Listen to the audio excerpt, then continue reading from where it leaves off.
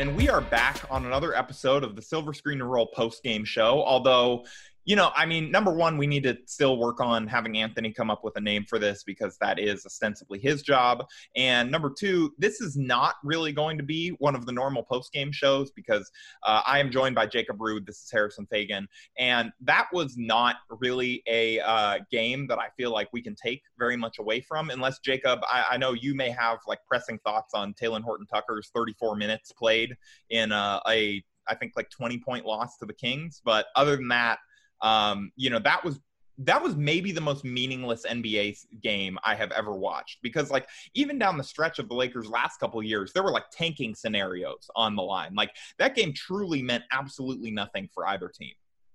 So you're telling me the shooting isn't fixed because we hit 12 threes that game or 15 threes that game? It almost seemed like both teams came to a gentleman's agreement that they were just not going to guard 3-point shooters and just let them get kind of a workout in before the game. Now, given kind of probably the hard feelings between Luke and the Lakers, I would imagine exist, that probably didn't happen. But it seemed like there was a kind of tacit agreement to just that no one was going to guard each other's open 3-point shooters. Yeah, shout out to Grant, who I saw in the first half tweet, Luke Walton finally got the Lakers to shoot well from 3-point territory. But yeah, that is mean, but honestly accurate. Oh yeah, very. It's nice to see Keefe make some threes, but he's about the only one in the rotation. I guess Dion, but we always know that Dion's just really hot and cold. But yeah. That would be about my only takeaway, is that Keefe hit some three-pointers and finally is starting to look like what we hoped he would be. Yeah, I think I think if we're looking for actual takeaways from this game, we can respect this game enough to come up with probably two. There's, Keefe doing that and looking like he's maybe starting to get his legs under him a little bit after, he missed all of training camp. And so everybody was in my mentions, and in our comments, why isn't Keefe playing more? What's wrong with him? It's he missed all of training camp. After 4 months off, it's going to take him some time to get his legs under him. And I think we're starting to see that over, honestly, the last couple games, I think, where he's really starting to look just like he has NBA legs again, and the player that we kind of expected him to be. So I think that's good news. And then I think, I joked about THT's 34 minutes, but it was nice to see him go out there. I without having the box score in front of me, I believe he shot decently. He was playing hard-ish on defense, at least as hard as anyone on the Lakers was playing on defense. He had a couple hustle plays in the second half, to come up with steals and stuff like that. I think he's showing that he deserves, at the very least, probably spot minutes to start the playoffs. And look, if he completely messes up in those, then you take him out and it's a quick hook on the rookie. But I think he's earned the opportunity to get 5 to 10 minutes a game in the first round. Yeah, I was going to say, in the first round, Lakers will be coming up against an 8 seed that, even if it is the Blazers, which is the flavor of the week, basically, in the bubble. The best 8 seed ever. Yeah, exactly. Yeah. I'm sure there will be plenty of other discussion about the Blazers and that matchup if it comes to fruition. But even if it is them, yeah, he's come a long way, even just in how long have they been in the bubble now? A couple weeks. Even in those couple weeks, he's come a really long way, because I would have never envisioned him to even be getting spot minutes in the playoffs. He was horrible in the scrimmage games. He would have 1 or 2 moments during those games where okay, that's why he looked promising in the G League, and the rest of it was just bad. I think even he would admit that it wasn't good. And but the player he's been when the games actually started to somewhat matter has been totally different, and it's been cool to see. He's 19. It's exciting to watch one of these young guys start to kind of discover their sea legs a little bit. We'd missed that for the 2 seasons that the Lakers weren't actively tanking. So it's nice to see a young player develop in front of our eyes again. Yeah, it turns out all it took was some players to instill winning habits around them. I guess. So are you suggesting Nick Young did not instill winning habits around Jordan Clarkson? This is a hot take, but I feel like Jordan Clarkson's career would be 20% better if Nick Young had not been his vet coming into the NBA. 20% is low. Lou Williams, I think, was on that team too. Yes. Which may Like, look, both of those guys had nice NBA careers. I would say that they are probably not a repeatable strategy in most ways for like how to have success and, make it several years in the NBA. Lou Williams is like tutoring to him was like, just float to the left and they'll call a foul every time. Like, just jump and kind of fall to your left and they'll call a foul. And Jordan Clarkson spent 2 weeks trying to do that and couldn't figure it out. Yeah. Anyway, I think, segues to the Lakers' latter years side. The Lakers are in the playoffs, and it is after it going 3-5 in the seeding round games that I think most of us would say were, if not disappointing, at least pretty mediocre. Like, it's not like anybody watched these seeding games. It's like, oh man, the playoffs, here they are, baby. Like, it's kind of hard to get really amped for them because we didn't see outside of the Clipper game, like a whole lot of, and I guess like Anthony Davis dominating the Jazz, but like there were moments where they looked okay. The game winner against the Nuggets was fun, even if it was against the Nuggets C team, but like this was not, and I think it's probably not a coincidence that I mentioned their 3 wins in like the 3 things to be excited about. This was a very weird seeding round, and I just want let's get into some takeaways from that, because I think that is by far the more kind of meaningful thing to discuss here as we head into the weekend. And as we're recording this right now, the two teams in the play-in round have not been decided. It's going to be some combination of the Blazers, Suns, Grizzlies, or Spurs, probably most likely, at least according to the odds, the Grizzlies and Blazers, just because they have to do the least to get in. But it'll be one of those teams that the Lakers will be playing in the next round. I think, and we'll obviously preview that once that gets decided. But Jacob, just from these 8 games, like, what was your, like, are you concerned at this point after watching the Lakers play these games? I don't even know if concerned was the word. A lot of the things I basically could tell they existed, but it was basically about halfway through that Nuggets game where it seemed like they were really kind of taking things serious a bit and started knocking down threes, and I was like, all right, this team is just kind of coasting more than I'm concerned about anything. So not really. There's a few small things. It's a little odd that they never really even like attempted to get a playoff rotation going, which a lot of it was presumably to protect guys from getting hurt, which we've seen across the bubble, injuries and whatnot. So maybe that was a reasoning, and maybe they'll kind of use the first round as a ramp up into a playoff rotation. But I was maybe not concerned. I was maybe more surprised that they just really didn't even try to get a playoff rotation going in these 8 games. Yeah, I think that was like if we're hindsight being 2020 and we're like looking back at what Frank Vogel said going in, like that was probably honestly predictable. Like I don't think any of us would have actually predicted it was going to happen. But like if you really think about it, he was saying that he wanted to get minutes for the young guys so that they would he could see what they could give them if they needed them in spot minutes, injuries, illness, whatever. And like he said that he wanted to get a look at like a lot of these guys that hadn't gotten extended minutes. And like we saw that under somewhat weird circumstances in a few of these games, like JaVale just basically getting DNP CD'd so that he could get a look at more of their small lineups and how those looked against the Rockets. The answer was not good in that specific game, but I think that probably had more to do with LeBron not playing than it did with the Lakers going small.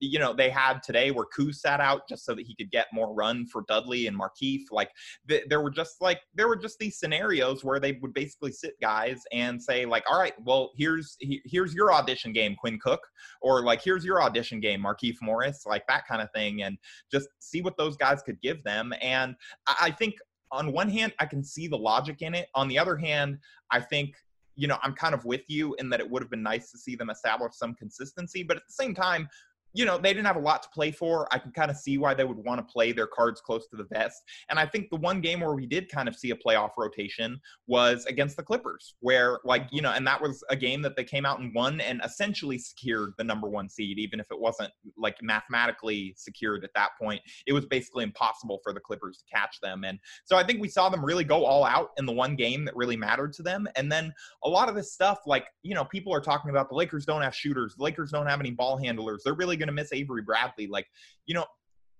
Maybe this is the optimist in me, but I just saw a team that just, like you said, was not locked in and did not really care that much about any of these games outside of kind of scattered moments.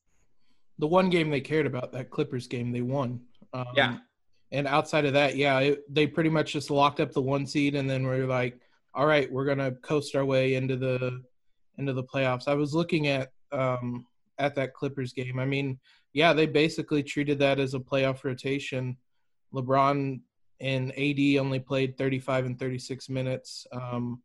Dion played 21 minutes. I wouldn't be surprised if he's in a lot of those closing lineups and playoff games, depending on who's shooting well and whatnot. How many guys played that game, out of curiosity, since you have it pulled up? The starting 5 plus Kuzma, Caruso, Dion, Dwight, and then JR played 8 minutes and Keith played 3 minutes. Okay, so that's basically 10 guys. It technically is 11 guys, but basically 10.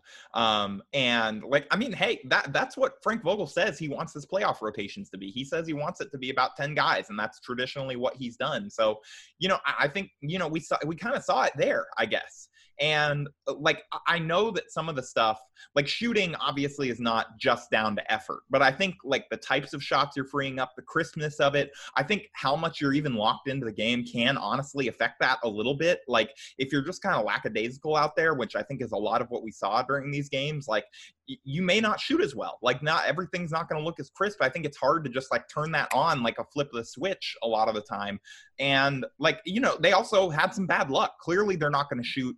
They aren't the best shooting team, but they aren't going to shoot as badly as they did for like the middle 6 games or whatever, or middle 5 games or whatever of this, as they did in those games. Yeah, I think, I mean, as you said, it's not an effort thing, the physical shooting of the basketball, but everything preceding that is. And I think that was mainly what the Lakers' problem was. And it was also weird. Every team in the bubble had a different approach to how they were handling these 8 games. And the Lakers had a completely different approach than a lot of other teams because unlike basically every other team, save for the Bucks, they weren't fighting for any kind of playoff seeding. They didn't need to push themselves in these games. And so they didn't, save for maybe that Clipper game.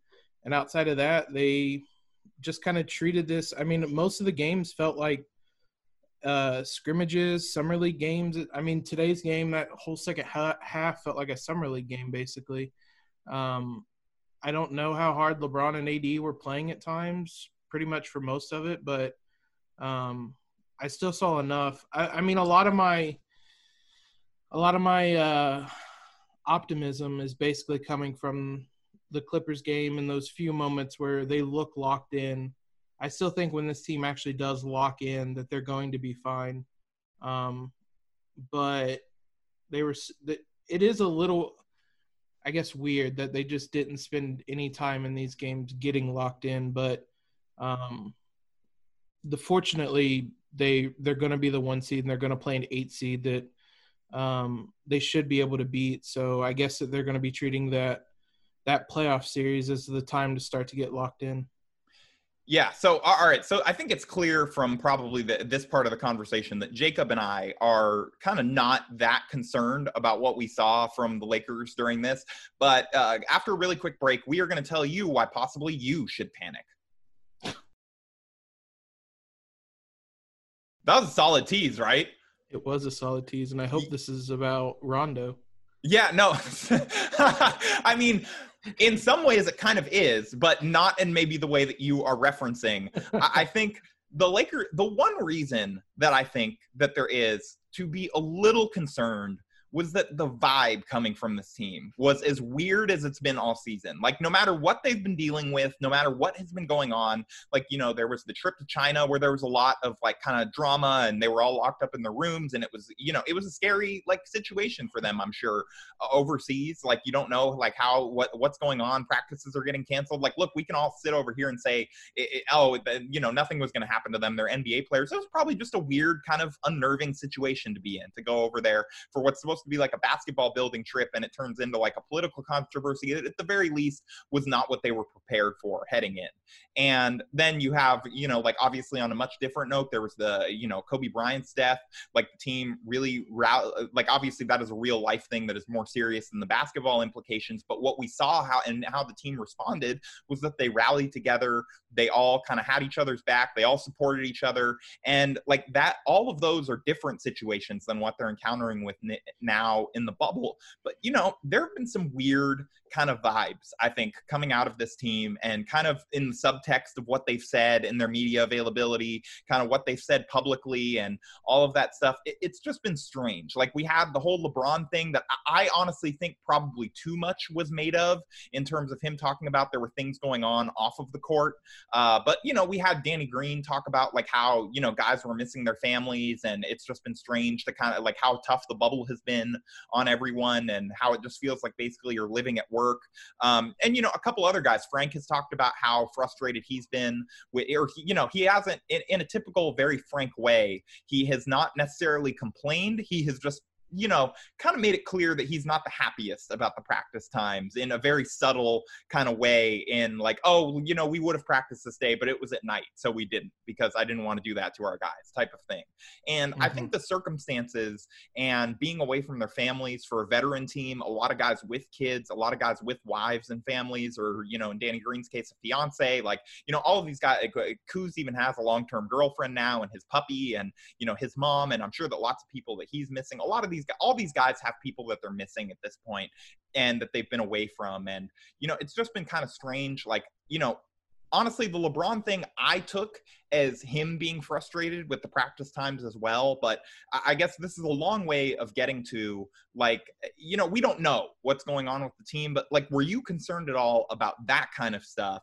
And do you think that that is potentially like, are we seeing this team fray at the edges a little bit? Or is this just something where, okay, they probably have to tough it out, but once the games start to mean a little bit more, it's going to be a little bit easier to lock in?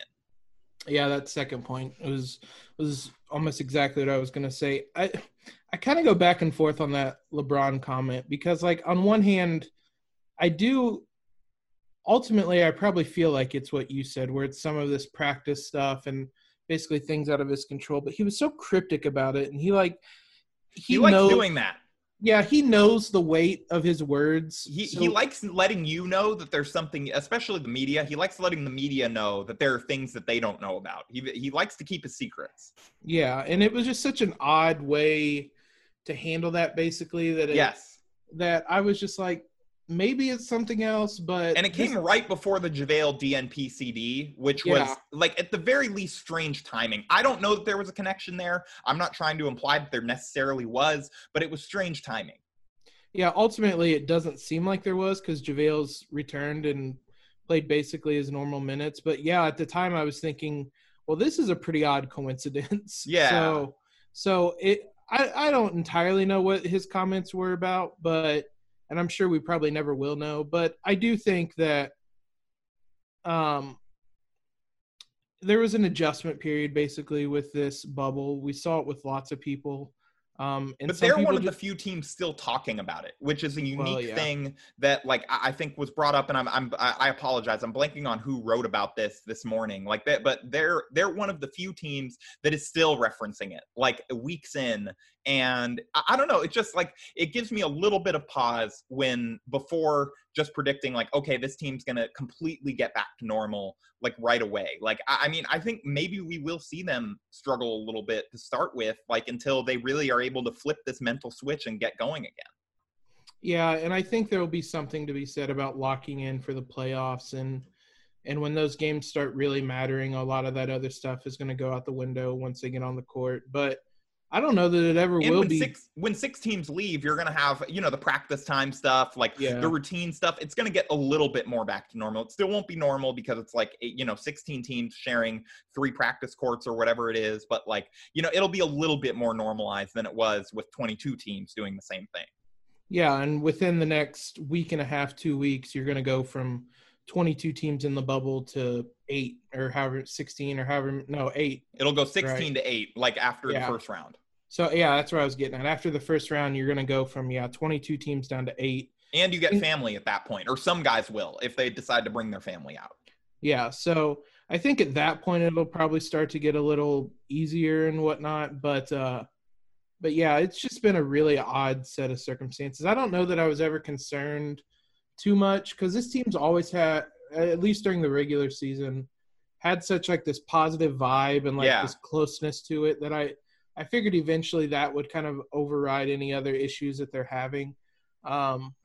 It was certainly odd. And like watching the bench, it looks like the interaction, like, you know, not to go full Bill Simmons body language doctor, but like it's looked relatively normal in terms of their celebrations and stuff like that. Like, you know, I mean, again, like this is whenever we only get when the broadcast chooses to flash over there. So it's hard to make a judgment from remotely. But, you know, I think, you know, at the risk of reading too much into that, like I do think that, you know, maybe there's a little something off, but I think that it's probably more easily chalked up to just the weird circumstances than it is like this team doesn't like each other. Yeah, exactly where I would get at. I don't think anything within the dynamics of the team has changed. It's just everything around the team and every team is different. And for whatever reason, the Lakers are still talking about it. You know, maybe LeBron's going to do like a documentary after this whole thing is over, and he's just going to be like, yeah, THT just wouldn't leave my room. The kid he's scared of the dark, and he kept like knocking on my door and asking to sleep in there because he said his room was really scary. And, you know, there were weird, goofy sounds in the night. And so, like, you know, I don't know, maybe THT was just having nightmares and he just needed to go sleep on LeBron's couch or something like that.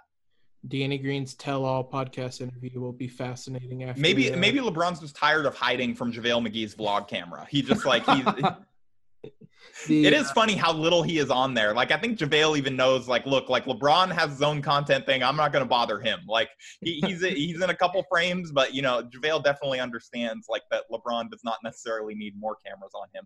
But you know, getting away from the body language doctor and the team, you know, chemistry let's get to the team chemistry doctor, and that is Rajon Rondo, who's returning to the bubble.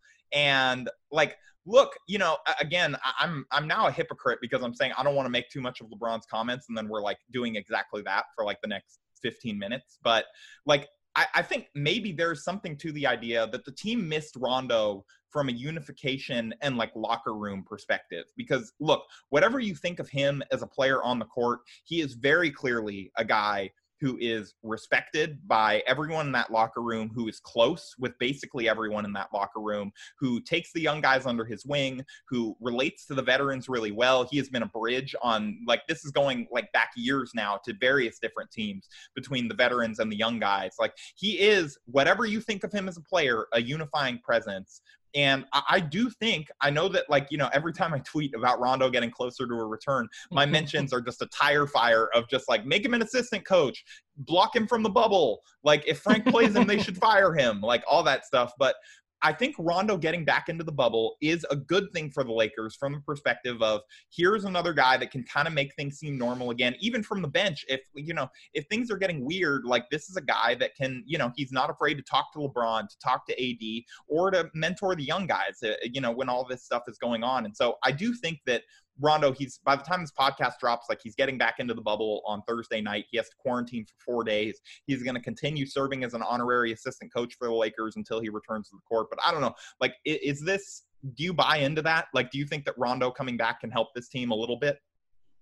I mean, I jotted down some notes before we started, and one of them says, did we actually need Rondo? Yeah, I mean, I think it's a valid question at this point. Like, with how weird this whole thing has gone with him, it's like basically as soon as he left the bubble, you know, they had a couple preseason games after that because it was the first practice, but how much can you really take from those? And, you know, they still locked in for the Clippers, to their credit, but maybe there is something to be said about Rondo holding everybody accountable game to game. Everyone but himself for their play, apparently. And it was something Christian asked me last week on our podcast, if I thought Rondo would help fix any of the issues they had. And my immediate response is no, but I was mainly just thinking at it from an on-court perspective. And there is something to be said about having another leader type figure inside the bubble. And like you said, a guy that'll hold guys accountable. He's not afraid to speak up to a LeBron or an Anthony Davis. Not that they necessarily needed it, but it's nice to have that type of player out there still. LeBron may have needed it when he was cryptically teasing that there were chemistry issues with no further context. He may have needed Rondo there to either talk him out of that one or talk to him after that one. Yeah, but it's going to be interesting as well to see how he is integrated back into the team. Because I don't really, J.R. Smith played a lot more in this bubble than I thought he would, and maybe a bunch of his minutes will go to Rondo, but like I think Dion's been so good in this bubble that you can't not play him big minutes. And Dion and Rondo, I do not think is a workable backcourt combo. No, not at all. And so, Caruso and Waiters have been a really good. Last week when I looked, I haven't looked. They've had the best net rating of any two-man duo on the team during the bubble, right? Like I think I think them and Kuz was also like among three-man lineups really highly ranked the last that I looked. Yeah, so among two-man lineups that have played at least 10 minutes together, they're third. And honestly, it's LeBron and Dudley and Kuzma, and then Dion and Caruso. Is Dudley the key to the Lakers' success? I think maybe that's the question we need to be asking now. And having watched him for just the second half of today, no, he is not. I was gonna see where Dion ranked in some three-man lineups, but I did not remotely expect this from him inside the bubble. LeBron, Dion, and they've only played 4 minutes. So you're looking at, Dion, Caruso, Kuzma is plus 40.1 in net rating in 54 minutes together inside the bubble. Like, that's good. That's probably not sustainable, but that's good. No, that is very good. A 124.6 offensive rating. The 84.5 defensive rating is not. And a lot of those minutes are probably coming without LeBron, given that it's those three. Like, I think that a lot of them probably did come with AD, but a lot of them probably came without LeBron, which finding good LeBron or non-LeBron combos is like that's valuable for this team. And we saw that, non-LeBron combos with Rondo taking his spot this year were not particularly effective in most cases. Yeah, and that's what was interesting is that, as you said, a lot of them came without LeBron. The most used lineup with those three had AD and KCP in it. The top two most common lineups were without LeBron. 3 of the top 4 were. So, yeah, Dion's been kind of the bridge that the Lakers have been searching for those non-LeBron minutes. Yeah. And I had the off-court net rating, which it's hard to say it's -6 with LeBron off the court. There's also so much statistical wonkiness in these games, like because of the weird lineups it's hard to take for especially single man net rating. I think is almost worthless for the bubble at this point because of how weird the lineups they've played have been. So you're suggesting Jared Dudley's plus 23.1 net rating isn't sustainable? I'm going to say that's what probably I'm seeing here is that Dudley is the key. They're going to say if Frank did his lineups exclusively on net rating this year, that would be quite something to watch. Like just single man net ratings. It's clearly the starters are Dudley, Caruso, I don't know, Quinn Cook, Mm-hmm. Yeah. Well, if you're doing the 5-man lineup for the bubble, it's Caruso, Dion, Kuzma, Dudley, and Dwight, which is definitely winning you a title. Yeah, I think you heard it here first via NBA.com stats. I think, but anyway, in all seriousness, I do think that there is Rondo. I don't know. It's going to be tough when he gets back and he's actually able to play, which may still be a bit as of right now, we are nearly 5 weeks since he hurt himself and his original timeline was 6 to 8 weeks.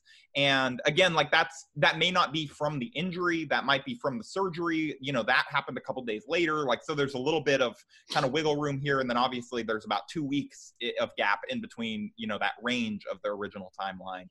But when he gets back, whenever that is, whether it's first round, second round, conference finals, I know he's been working out with Kurt Rambis in, I think that what we can say is the weirdest Lakers duo of all time. Just Kurt Rambis and Rondo in a random gym in Orlando somewhere, just working out. I just imagine Kurt just making Rondo run wind sprints or something, like as the Rocky music plays. But Rondo has not been playing. And so he went from like 4 months off to hurting himself on the second day of training camp. And as good of shape as he looked like he was in, and, as much as I cannot disparage Kurt Rambis's level of, workouts that he can put you through, we don't know what he's going to look like when he gets back. I think Frank's going to have a tough decision here because obviously, as of right now, there are circumstances that paint a picture that Rondo is valuable to team chemistry. Does that continue if he's no longer hurt and he's not playing significant minutes? And if he does get back into the rotation, does that hurt the team on the floor? It's a weird needle to thread as things appear right now.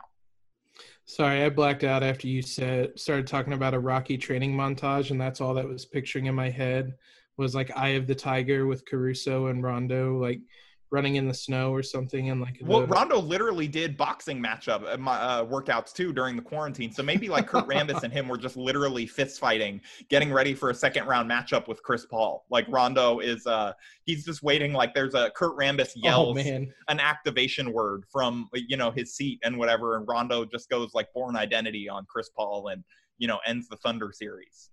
I didn't even think about the fact that he's probably going to come back in time to play the Thunder in round 2 now. If they beat the Rockets.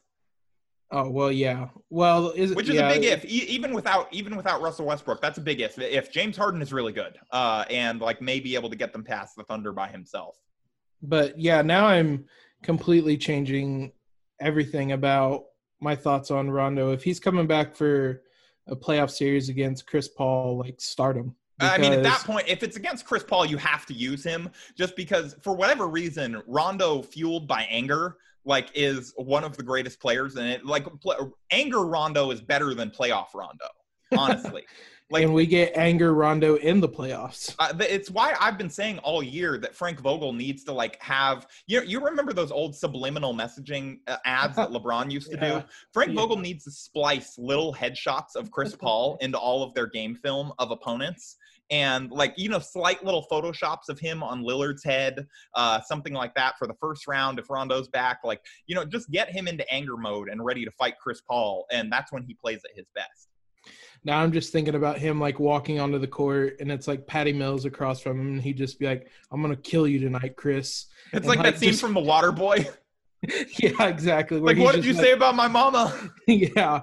You're done tonight. You're not scoring a single thing tonight, Chris. And like Patty Mills is just looking at him like, what in the world is this guy doing? Rondo's just whispering stuff about Chris Paul under his breath when he's when he's guarding like I don't know like CJ McCollum or something. Anyway, I think that again Rondo is going to ultimately be a question for another day, but I do think that his absence has made it kind of a more interesting question than the are the Lakers better with or without Rondo debate already was throughout the year. Real quick before we wrap up, like I do want to get into, because let's fly blind into the playoff matchup scenarios and whatever. Like, which team, we don't know who they're going to play, but which team scares you most out of the four? Are we in agreement? Are we in agreement on it? I mean, it's Portland probably just because of Dame. Oh, I disagree. I think it's the Suns because the bubble Suns are the best team in NBA history, evidently. If they continue, especially if they continue their undefeated streak tonight. Well, that's fair. The Bubble Suns are I guess they're like the full team version of Angry Playoff Rondo. Yeah. No, in all seriousness, I think most people would universally agree the Blazers are the biggest threat. You and I joked about it earlier on in the show. I think they're being overstated as a threat at this point. Like, again, this whole audio segment, at the risk of this all getting clipped as like an old takes exposed thing from Portland bloggers, is, at HM Faigen said this before the playoff. Like, look, like, are we really that intimidated of a team that is having to like fight for its life to make the 8th seed? Like, that doesn't have anyone to guard LeBron, that is led by Ramon Sessions with a luckier jumper. Like, I mean, okay, you really went wild there at the end. I think I had everyone was nodding along and then started screaming at the last part. Yeah, I mean, it's such a weird Dame is absolutely incredible. I'm not going to call him Raymond Sessions with a lucky. To be in all seriousness, neither am I. Dame is obviously like really good. I think that he has shown how special he is, especially this year, both from like a mentality of like rallying his team and keeping them engaged for this, and just from a scoring and playmaking and making his teammates better. Like his resume is basically unimpeachable at this point. He's really special. However, I agree with you on all that. He had to score 61 for them to beat the Mavs by 3. He had to score 51 for them to beat the Sixers by 3. He had to score 45 for them to pull away late against Denver. Like, everybody's talking about the wild scoring run he's on, which is true, but they're still barely winning these games. Lillard time, Jacob. They're unstoppable in the clutch. Lillard time. Listen. He did the watch point thing. The point, yeah, and his put some respect on my name thing I thought was corny as hell, basically. It was very funny that he looked directly at the camera and did it. Yeah. Bud, everybody is respecting you. I don't know what you're doing. Like, I don't know who is not respect. I mean, maybe he really is like that fueled by my tweets and my constant. Like, at this point, it's become a bit. Like, I honestly, like, I know how the good Dame is. I just think that it's funny that I'm now associated as like the biggest Dame hater on the planet. And so like, do I lean into it sometimes? Absolutely. Will I post a Photoshop picture of Rondo with Dame in his lap as his son if the Lakers win in the first round? 100%.